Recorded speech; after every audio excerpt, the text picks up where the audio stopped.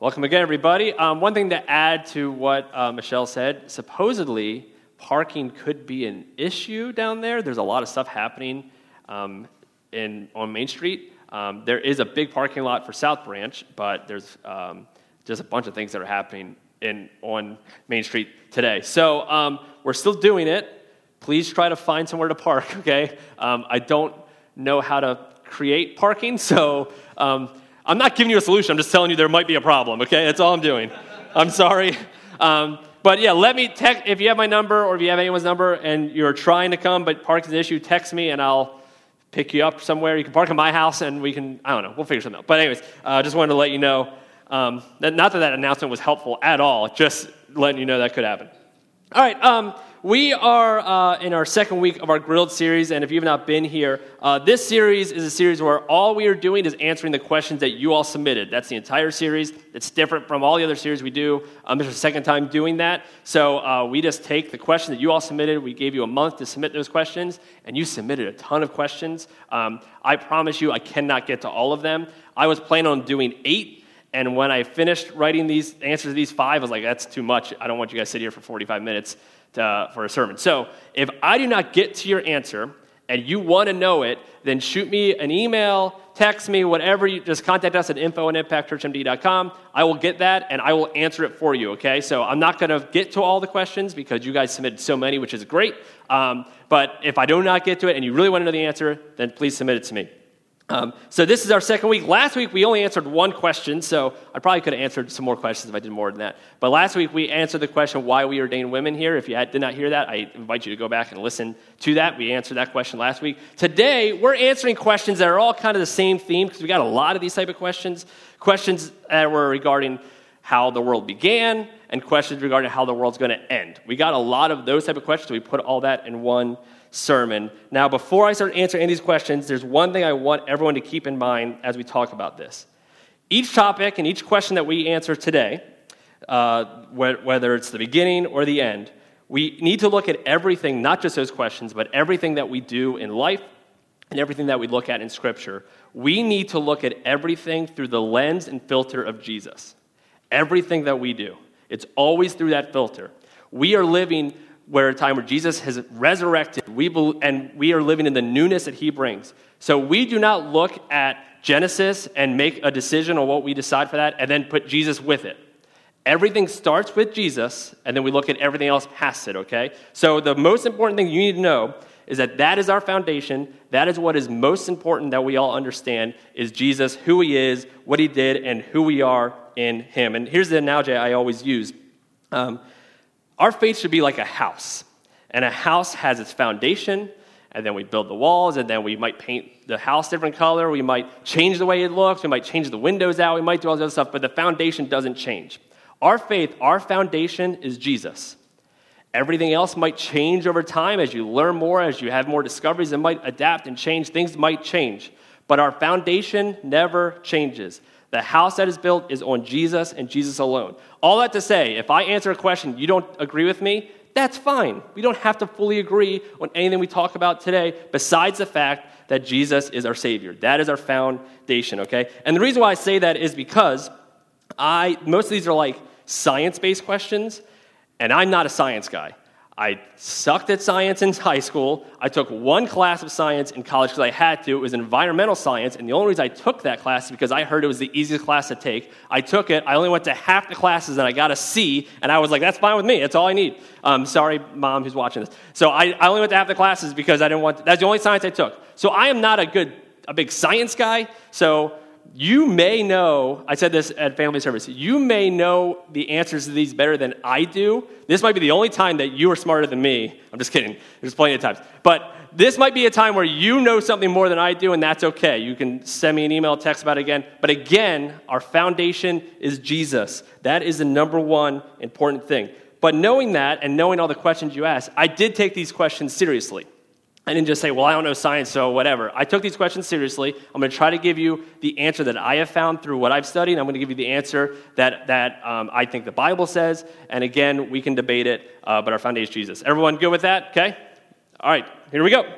Number one, How should we view evolution in correlation with the creation story we see in Genesis? We got a couple of questions regarding the creation story and evolution. We got a couple of those questions. So for me, there are two that are the most dominant and popular biblical views that I believe Scripture supports when it comes to creation. Here's the two. The first one is young earth, as in we see Genesis, we see God built the earth and it built everything in 6 days, and we believe it was 6 literal days, and we can look at Genesis and see how we can correlate that. The world was built in 6 24-hour days, exactly like Genesis tells us it is. There's theories that each day could have represented 1,000 years. I don't really see the evidence for that in Scripture and the words they were using. I believe Moses, who wrote this, most likely is Moses who wrote this, I believe he was writing saying literal days, okay? That's a view that I believe is supported in Scripture. Here's another view that's very popular that I believe is also supported in Scripture, that all of creation was done in verse 1 and verse 2.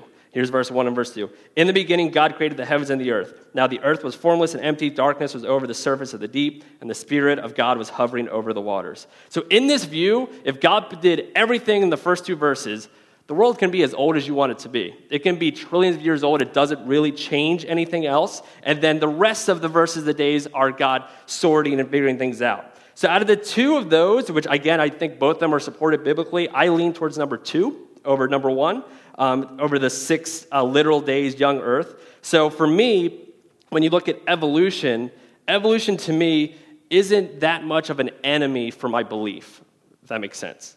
But here's what I will say when it comes to evolution. I think it's something we need to understand.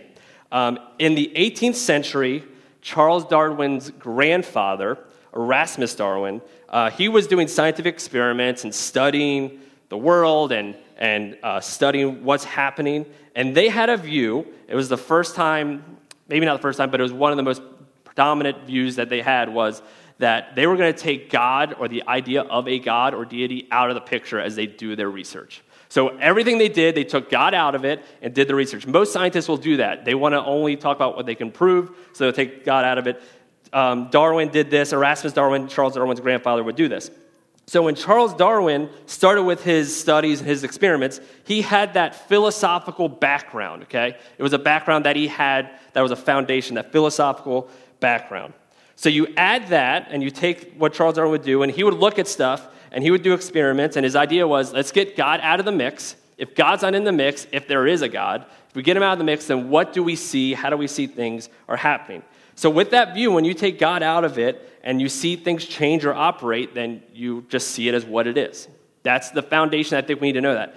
Then around the same time, Thomas Jefferson, you add the deism of Thomas Jefferson, who had split off God for political reasons, and that's where we see the separation of church and state that you may know a little bit about. And again, the same idea. Without God in the picture, we can create whatever sort of empire we want to. That's where we started to see that. And before we started really thinking about them, the church actually was okay with this. They colluded with this because the church at that time would treat Christianity as an escape from this world. That here's the world and we're trying to get away from it. We are separate. We're eventually going to leave this world to go to heaven. We're going to escape it. And both of those views are not biblical. That is not a biblical view. When you read Scripture in the Bible, it's constantly God and the world working together. It's the heavens and the earth meshing together. We constantly see that and read that. And the Bible is right in the middle of that meshing of the heavens and the earth. Jesus is right in the middle of that. So understanding evolution's starting point is important because they are trying to take God out of it so they can just do the research. That doesn't mean that we ignore every discovery that is made simply because of that. We don't do that. Let's take the Big Bang, for example. Do you know what they believe was before the Big Bang? It's this thing called the singularity. I don't know if you ever heard of that. The singularity. Here's what the singularity is. It is one point of infinite density and gravity that from that one point the universe was built. Do you know what that kind of sounds like to me? So sometimes when research has happened, we will make new discoveries. And to me, new discoveries are all it is God is revealing how God did it. At the same time, I do believe that we need to be careful of what we believe. I believe Adam was a real person. I have trouble believing that Adam came from evolution. I believe that not only because we read it in Genesis, but I believe it because Jesus talked about Adam as a real person. I believe that because Paul in Romans 6 talked about Adam as a real person. So, all that to say, be diligent in what you learn and what you discover. Don't be afraid of new discoveries because it might not perfectly mesh with your view of Genesis 1. Don't be afraid of that. But at the end of the day, understand what I think is the most important thing. God created the world. How? I'm not 100% sure, okay? But God created. So that's my answer to the first question. All right, second one. Should we keep the Sabbath?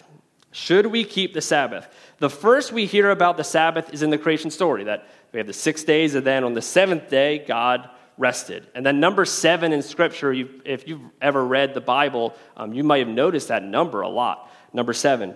Number 7 in Scripture is a big deal. It represents fullness and it represents completeness, being complete and full. And a lot of us would like to describe ourselves as complete and full. We all want that, but not all of us experience it. So then we fast forward to the Israelites. The Israelites, in the story of Moses, are wandering in the desert. They are going to the promised land, or another way you can say it is the place of final rest, of full rest. They are wandering the desert until they get to that place, to the place that they can finally rest, the place that they were promised. But God says, hey, even though you're not at that place yet, while you're wandering in the wilderness, I want you to live like you're already there. I want you to start living like you're already there. And one of the ways that they did that is they would rest on the Sabbath day, seventh day. They were to pick up manna each day except for the Sabbath day. That was a day of rest. And then this keeps going. Every 7 years, the Israelites would allow the land to rest completely. They would not do anything to the land. And then the 7th year of the 7 years, they would have the year of Jubilee. And what would happen for this is anyone who was in debt, anyone who had lost their land, it would all be restored. It was considered the ultimate rest, the year of Jubilee. If you had a debt, all of a sudden that debt's gone. If you lost your land because you could not pay, that land is given back to you. The ultimate rest. When Jesus comes, he proclaims to be the Lord of the Sabbath. That ultimate rest will solely be found in him. That all of the burdens and the pain and the debt that we owe will finally find its ultimate rest in him.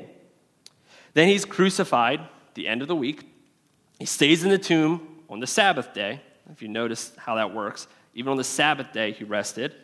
And then on Sunday, because Saturday was a Sabbath in the Jewish tradition, and then on Sunday he was resurrected, the first day of new creation. So we look forward to that ultimate rest one day, that ultimate place where we can fully rest in him. But just like the Israelites in the wilderness, God is calling us to live like we're already there, to live and to practice that ultimate rest. So should we keep the Sabbath? Absolutely we should.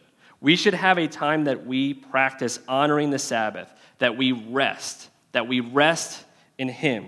It's not just a day off of work, which it is, by the way. It is a day off work, but it's not just that. It is finding your rest in him. So how does that look practically? I'm going to give you some ways that you can start doing this if you aren't, and I'm going to give you how I do it just to give you some context. Here's how it practically looks. If you want to start keeping the Sabbath or you're not doing a good job with this, pick a day that works for you. Whatever day it is. It doesn't have to be Sunday, even though for a lot of you it's probably the best day. If you're not working on Sunday, that's a good day. For me, today's not my Sabbath.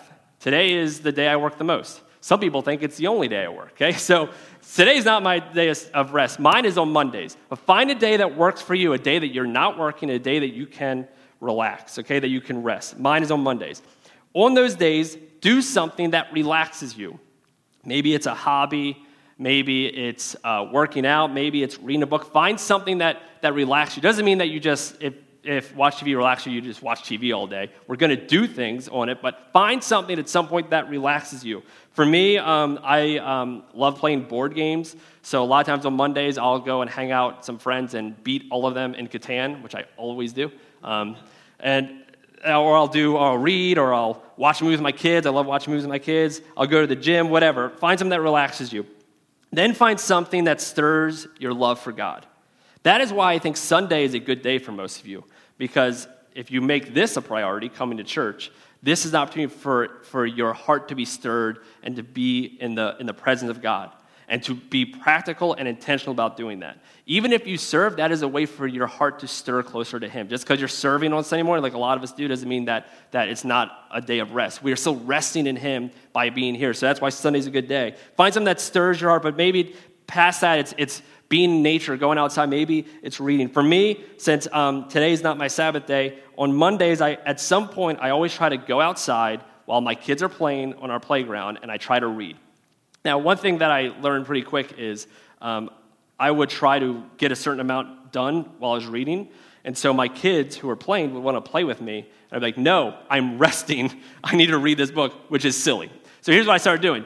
I started going outside, I would play with them, I'd sit, I would read, and I have no intentions of how much, if I read a paragraph, I read a paragraph. But if I'm just kind of hanging out with my kids, or I get up, and heaven forbid my kids want to play with me, I go play with them, or I'm just like kind of in nature, that's a way of me to rest in God. So find things for you that work. And then the last one, and I'm being serious about this, and some of you are fine with this, some of you never do this, but you absolutely have to.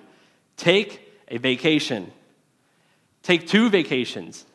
Take 3 vacations. However many, take some vacations. Spend some time with your family somewhere else. I know it's hard. I know it can get expensive, but you need to find time to take a break with your family. For staff here, we have 3 other staff, Lauren, Frank, and Michelle. Last church I was at, even when I wasn't paid staff, there were still rules on how many weeks I could have off. There was 3 weeks I could have off. We don't have that rule here.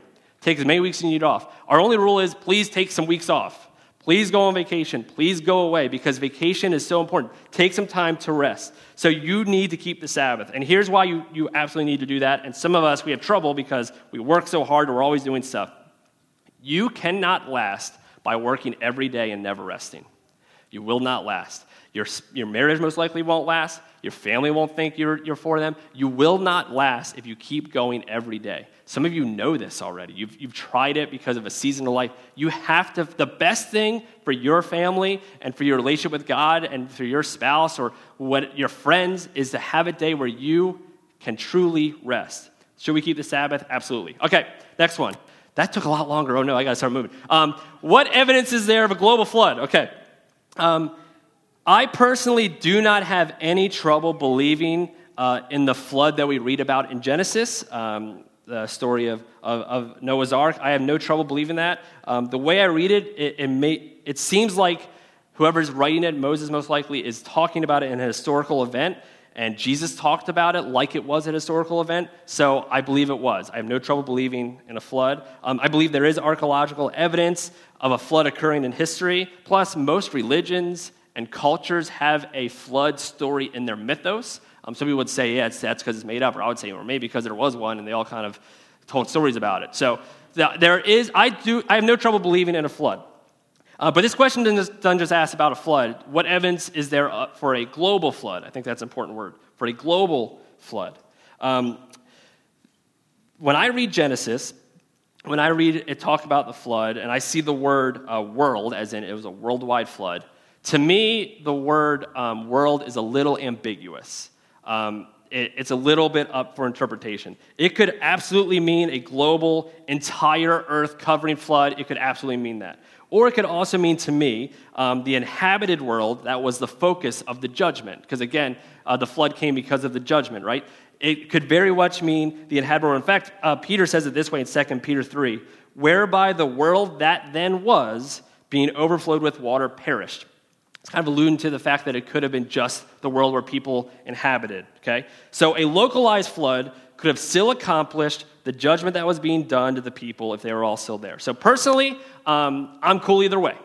If archaeologists find discoveries that say, yeah, I'm pretty sure there was a worldwide flood, then cool, I'm with it, I'm all good with that. If archaeologists say, no, I don't think there's a worldwide flood, but there does seem to be a localized flood, cool, I'm with that too. To me, it doesn't change the text, it doesn't change the meaning to the text, it doesn't change the purpose of why it was written, it changes nothing for me. So, do I believe in a flood? Yes. Global or local? I don't know. Either one, you pick. I don't know. I think there's biblical evidence for both of them, so I'm not sure. So, that's my answer to that one. All right, next one. Next one, there you go. What do you believe about dinosaurs in relation to the timeline of Scripture? Where do they fit in God's story? This was our number one asked question by far. Out of all the questions you all could have asked, all of you want to know about is dinosaurs? That's it. We literally got like 12 questions, all some kind about dinosaurs. Like, did the comets kill dinosaurs? The flood kill dinosaurs? Where are dinosaurs in the Bible? And we got so many questions about dinosaurs. You can ask me anything. And you want to know my view on dinosaurs? You guys just watched Jurassic Park recently or something? So, listen. Here's what I'll tell you. Here's my view on dinosaurs, and I'll do this one kind of quick. I believe this depends on your view on the earth. We kind of talked about it in the first question, okay? If you believe that the earth is millions and millions and millions and millions of years old, if you believe that, then it would make sense for the dinosaurs to have completely died off before Adam ever got here. So anything else regarding dinosaurs, yeah, I'm sure they died off way before they got there. So if you believe the earth is really old, then it would make sense to me that that could have happened.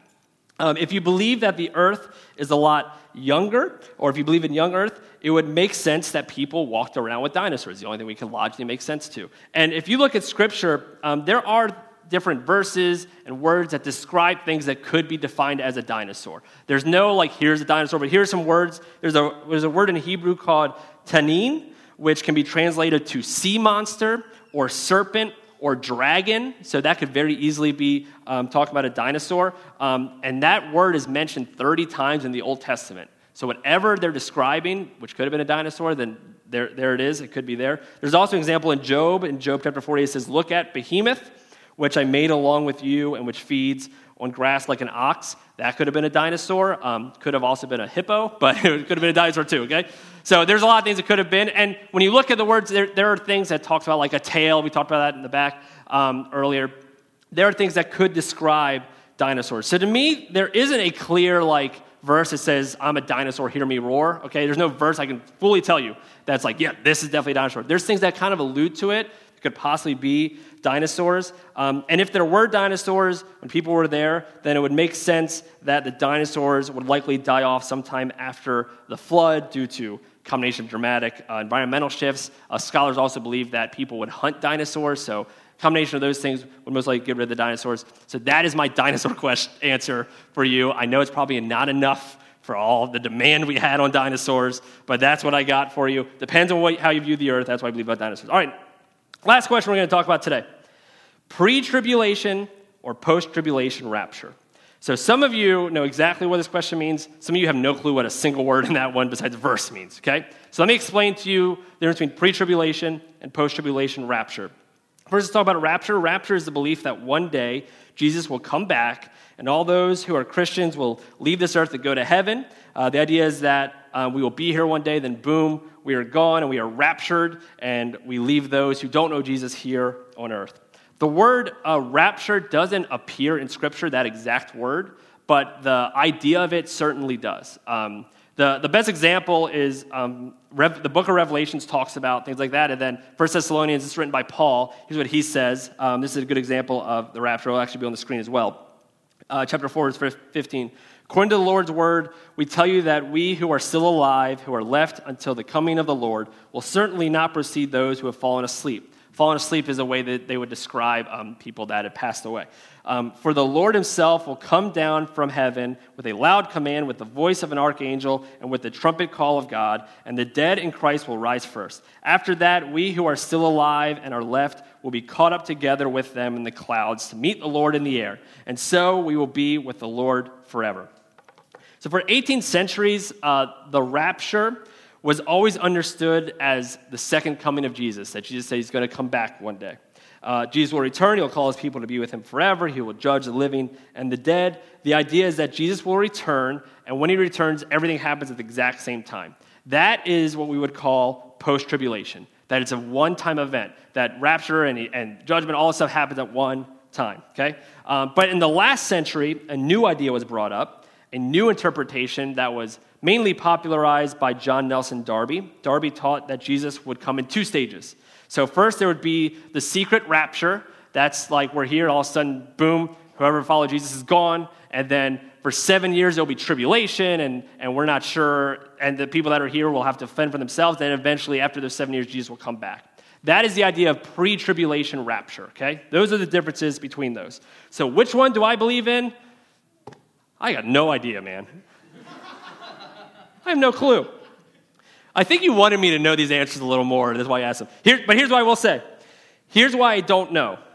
I believe that Revelations and 1 Thessalonians, what we just read, talking about the end times, those beliefs, they are all talking about the end times with a political angle with Rome at the time. So Paul and John, who wrote Revelation, and some of the prophecies that are using metaphors that I don't know. I know for sure a lot of them are not meant to be taken literally, and I don't know how many are meant to be taken literally. So they use a lot of metaphors, things like that. Thinking about Rome and the politics at the time, they wrote these things. So because of that, I don't know what's supposed to be taken literally or not, and it's hard to do that. Here's my example for 1 Thessalonians 4, chapter 15. He uses so many different metaphors, and then he talks about the trumpet, he talks about the loud command, he talks about the voice of an archangel, he talks about the dead rising, all in chapter 4. But he does the same thing in chapter 5. Here's some things that he talks about in chapter 5. He says that the Lord's going to come like a thief in the night. It will be like a woman giving birth, so don't get drunk and put on your armor. Those are a lot of metaphors to put in one theology that we got to think, okay, so he's going to come like a thief in the night, but it's going to be like a woman giving labor, so we can't drink anything and put on our armor because we got to be ready to go. That's a lot of metaphors that we know are not meant to be taken literally, and I believe in chapter 4 he's doing the same thing. All these metaphors, I believe we can explain, and I'll explain them to you. The archangel and the trumpets. Paul is talking here about Jesus coming down from heaven the same way that Moses came down from the mountain with the 10 Commandments. He's given that imagery of Moses coming down with the 10 Commandments. That's how Jesus will come down. He combines that with the image of Daniel in Daniel chapter 7, verse 13. The Son of Man will be caught up in the clouds, the prophecy that Daniel talks about. He combines that imagery, so that imagery of the Son of Man meeting them in the clouds. And then he takes all of that and he combines it with an imagery for that time period. In that time period, the emperor or the ruler of whatever kingdom, if there was a battle going on, they would leave the kingdom, they would go out and fight the battle, and then when they returned to home after defending their empire, the citizens were so thankful they would go out and they would walk him back in. When he got there, they would celebrate and they would bring him back in. He combines those three images in just these two verses. So in 1 Thessalonians, he combines the Moses imagery, the Daniel imagery, and the imperial imagery to describe Jesus coming back. I don't believe that Paul is saying that is exactly what's going to happen. Instead, I believe what he's saying is when Jesus comes back, it will be like Moses coming down from the mountain. It will be like us being restored and justified and vindicated after our suffering here in life. And it will be like an emperor or a ruler coming back to take rule over his kingdom again. That's what it's going to be like. I don't think he's saying literally. I think he's saying like. Second coming, to me, proves that Jesus is the King of Kings and the Lord of Lords. And I think that's what Paul wants us to understand. I think that's what the book of Revelation wants us to understand. Like we hear the number 666. That's referring to Caesar. Again, a Roman political angle. Could it be literal? Maybe. Or it could just be them talking about what's happening then. I think what we truly need to understand is that he is the King of Kings and Lord of Lords. So when Jesus comes back, however he does, he will bring perfect justice, perfect love, perfect peace. And since we already know him, it is our responsibility to live out the task and to live a way that we are preparing for the King to return. So when he comes back, we walk him back into his kingdom. I think that's what Paul is trying to tell us. So post or pre-tribulation? I don't know. What I do know is that we should live a way that we are ready for him to return. We should live a way that is honoring him. So when he says we need to feed the poor, we feed the poor. When it says that we need to take care of the widows, we take care of the widows. When it says that we need to live a certain way, we take that seriously because we believe he is the King of Kings and the Lord of Lords. Again, we need to look at every question with this idea. The God of the universe created everything, including the way to have a relationship with him through Jesus. So those of us who follow Jesus, we need to live in a way that honors him because we know that one day we will be able to spend eternity with him. So creation or revolution, global or local flood, pre or post-tribulation, Jurassic Park or Jurassic World, whatever questions you have, they're good questions. We can talk about it. We can debate it. We can disagree on it if you want to. We can have these discussions, and we should have these discussions. We should talk about these things. But it does not change what our ultimate goal is. Our ultimate goal is to live a life worthy of him. That's our ultimate goal. So however the world is built, however it's going to end, doesn't change our goal. Let's pray. Dear God, I thank you that you are a God that invites our questions, that invites us discovering more about you, that invites us to have a relationship with you. Dear God, no matter where we fall in certain topics or certain questions, I just pray that you continue to speak to us and remind us of what is most important, our relationship with you. Living a life that honors you, living a life that loves other people so that they get to meet you and know you, living a life that makes a difference in our community, in our state, and in our world. So dear God, as we continue to wrestle with these questions, we continue to talk about these questions throughout the series, help us to remember what our ultimate goal is. It's to follow you. In your son's name, amen. And let's sing this closing song together.